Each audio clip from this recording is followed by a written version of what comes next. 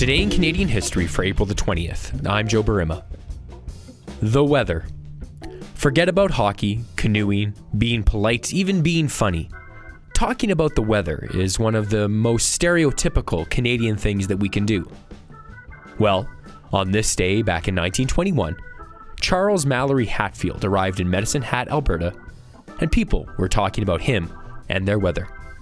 He was the rainmaker, the man who made the heavens open up, the man from California who, for a sizable fee, had been brought in to end a drought that had been plaguing the area.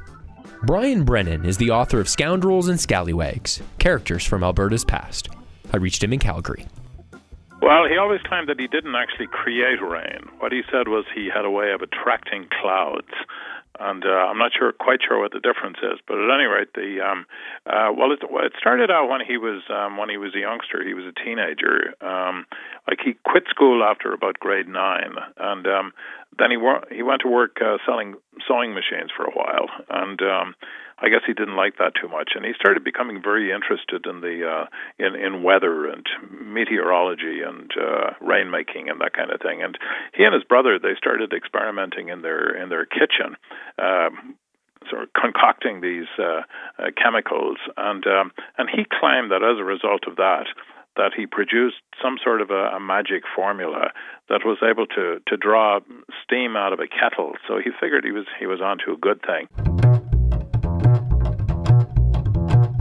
Hatfield was one of many so-called rainmakers active at the turn of the 20th century. He'd set up a large rig on a wooden platform with a cauldron on top. He'd use many different chemicals and would set up copper wires with electrical charges. He would never reveal the details behind his work. One has to wonder why, of course. The U.S. Weather Bureau dismissed him as a fraud, a man who simply understood weather patterns. But the newspapers loved him. He was personable and made for good print. And really, they would only publish his successes. Failures made for lousy copy. Today, no rain.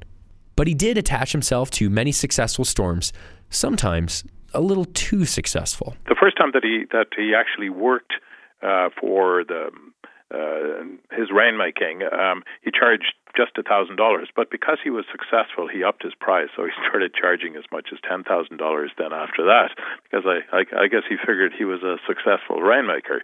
And so in San Diego, at any rate, he said he was going to fill up the reservoir and he was going to give them the rain that they needed. And he was going to do this for $10,000.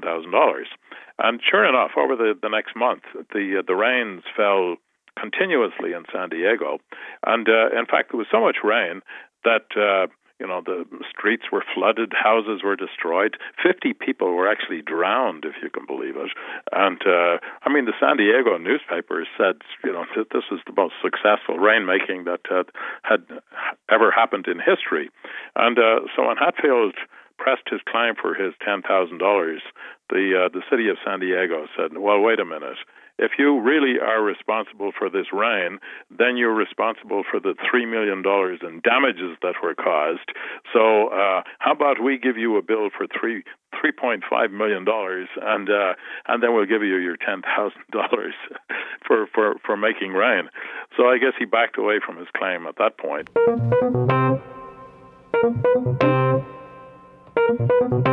Hatfield traveled all over North America, even making his way up to Dawson City with an unsuccessful attempt at opening the clouds. But he received enough attention that one day a little newspaper picked him up.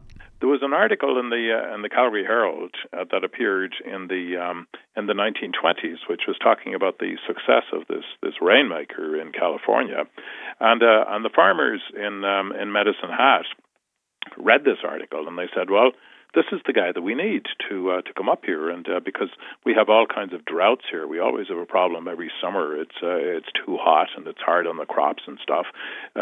So we should bring this guy up. Now the Lethbridge Board of Trade was looking into his activities, and they contacted the U.S. Weather Bureau and also the Dominion Weather Bureau in Canada, and basically the word that came back was, forget about Hatfield. Tell the farmers that they should spend their money on irrigation rather than on some big lumber stand with a tub of washing soda or whatever at the top of it. And but anyway, the farmers in Medicine Hat, as it turned out, they were not connected up to any of the irrigation systems that existed back in those days, back in the 1920s, and they needed rain. So they invited Hatfield up to visit with them.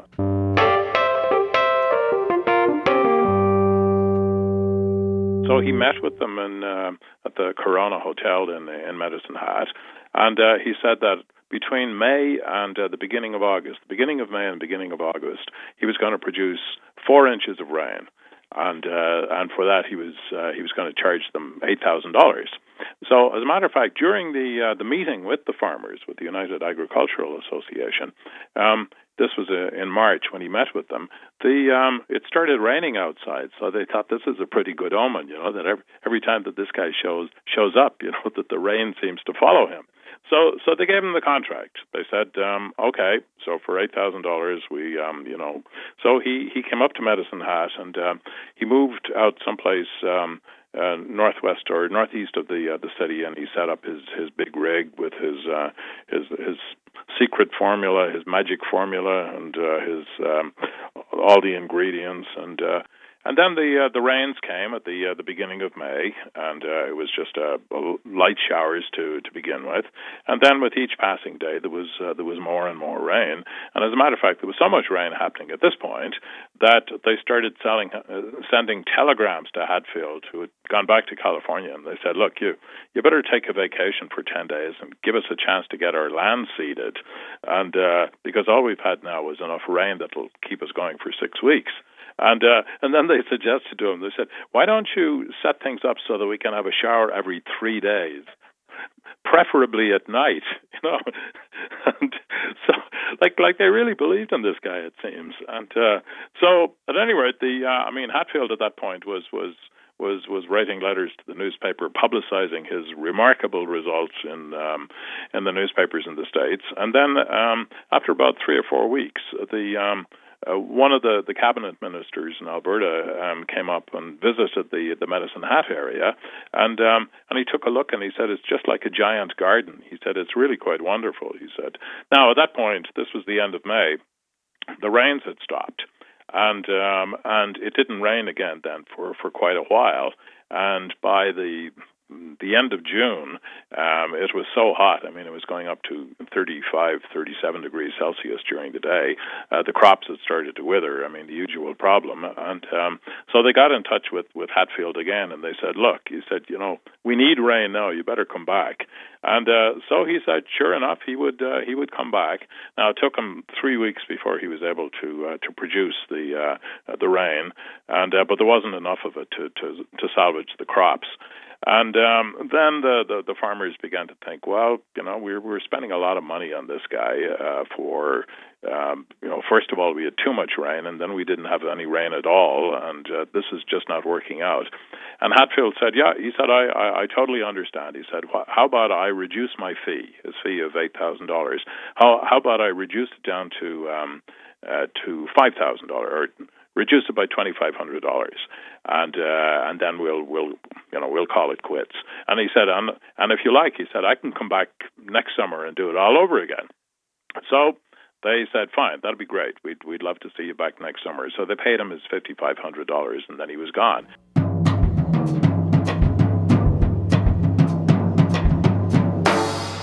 But there was enough skepticism in Hatfield's work that people began to investigate. Clouds may not lie, but neither do numbers. Now, then they measured the rain that had actually occurred during the time that he was in Medicine Hat, during that period from the beginning of May until the beginning of August. And it turned out that about 4 inches of rain had fallen during that period. And then they checked the average rainfall over the last 35 years or so, and discovered that, in fact, the average rainfall during that period in Medicine Hat was about 6 inches. So they'd pay this guy over $5,000 to produce less than the normal amount of rainfall during that period. And then, that was the end of Hatfield as far as Medicine Hat was concerned. I mean, he never came back, needless to say. And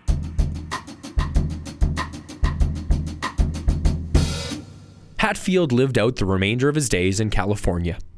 Ironically, work in rainmaking dried up. The Great Depression hit, and though there was plenty of dry land, there were also dry pockets. And with the growth of cloud seeding, the rainmakers went out of business. He retired and passed away in 1958. As for his legacy, that's difficult to forecast.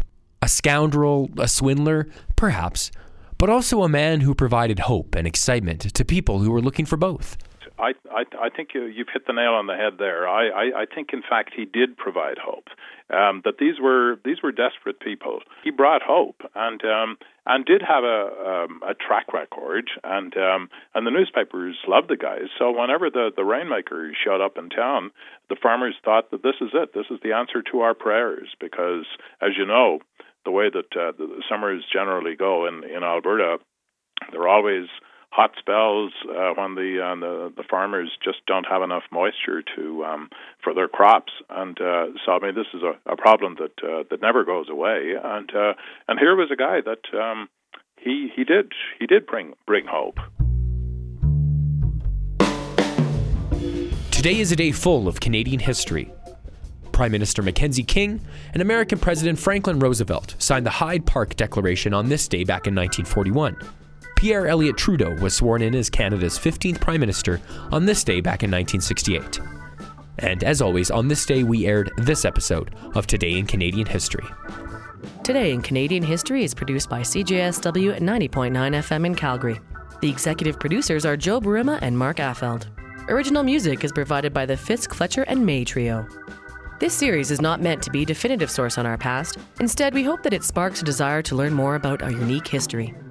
For more information on the series, or to recommend an event or moment, check out our website at cjsw.com/Today in Canadian History. And then the Farm and Ranch Review, which was an agricultural publication that was published in Calgary back in the 1950s, they did some checking between the time that he had been here in the 1920s and 1921 and the time that he died. They noted that the rains still come at about the same time every year, and the hot weather dries everything up, and then there's a little bit more rain. And so essentially the weather patterns have remained unchanged since Hatfield was here. And then the newspaper added, kind of cynically, said, maybe the Hatfield Towers, maybe they made a lasting impression on the skies around Medicine Hat. So there you go, the rainmaker of Medicine Hat.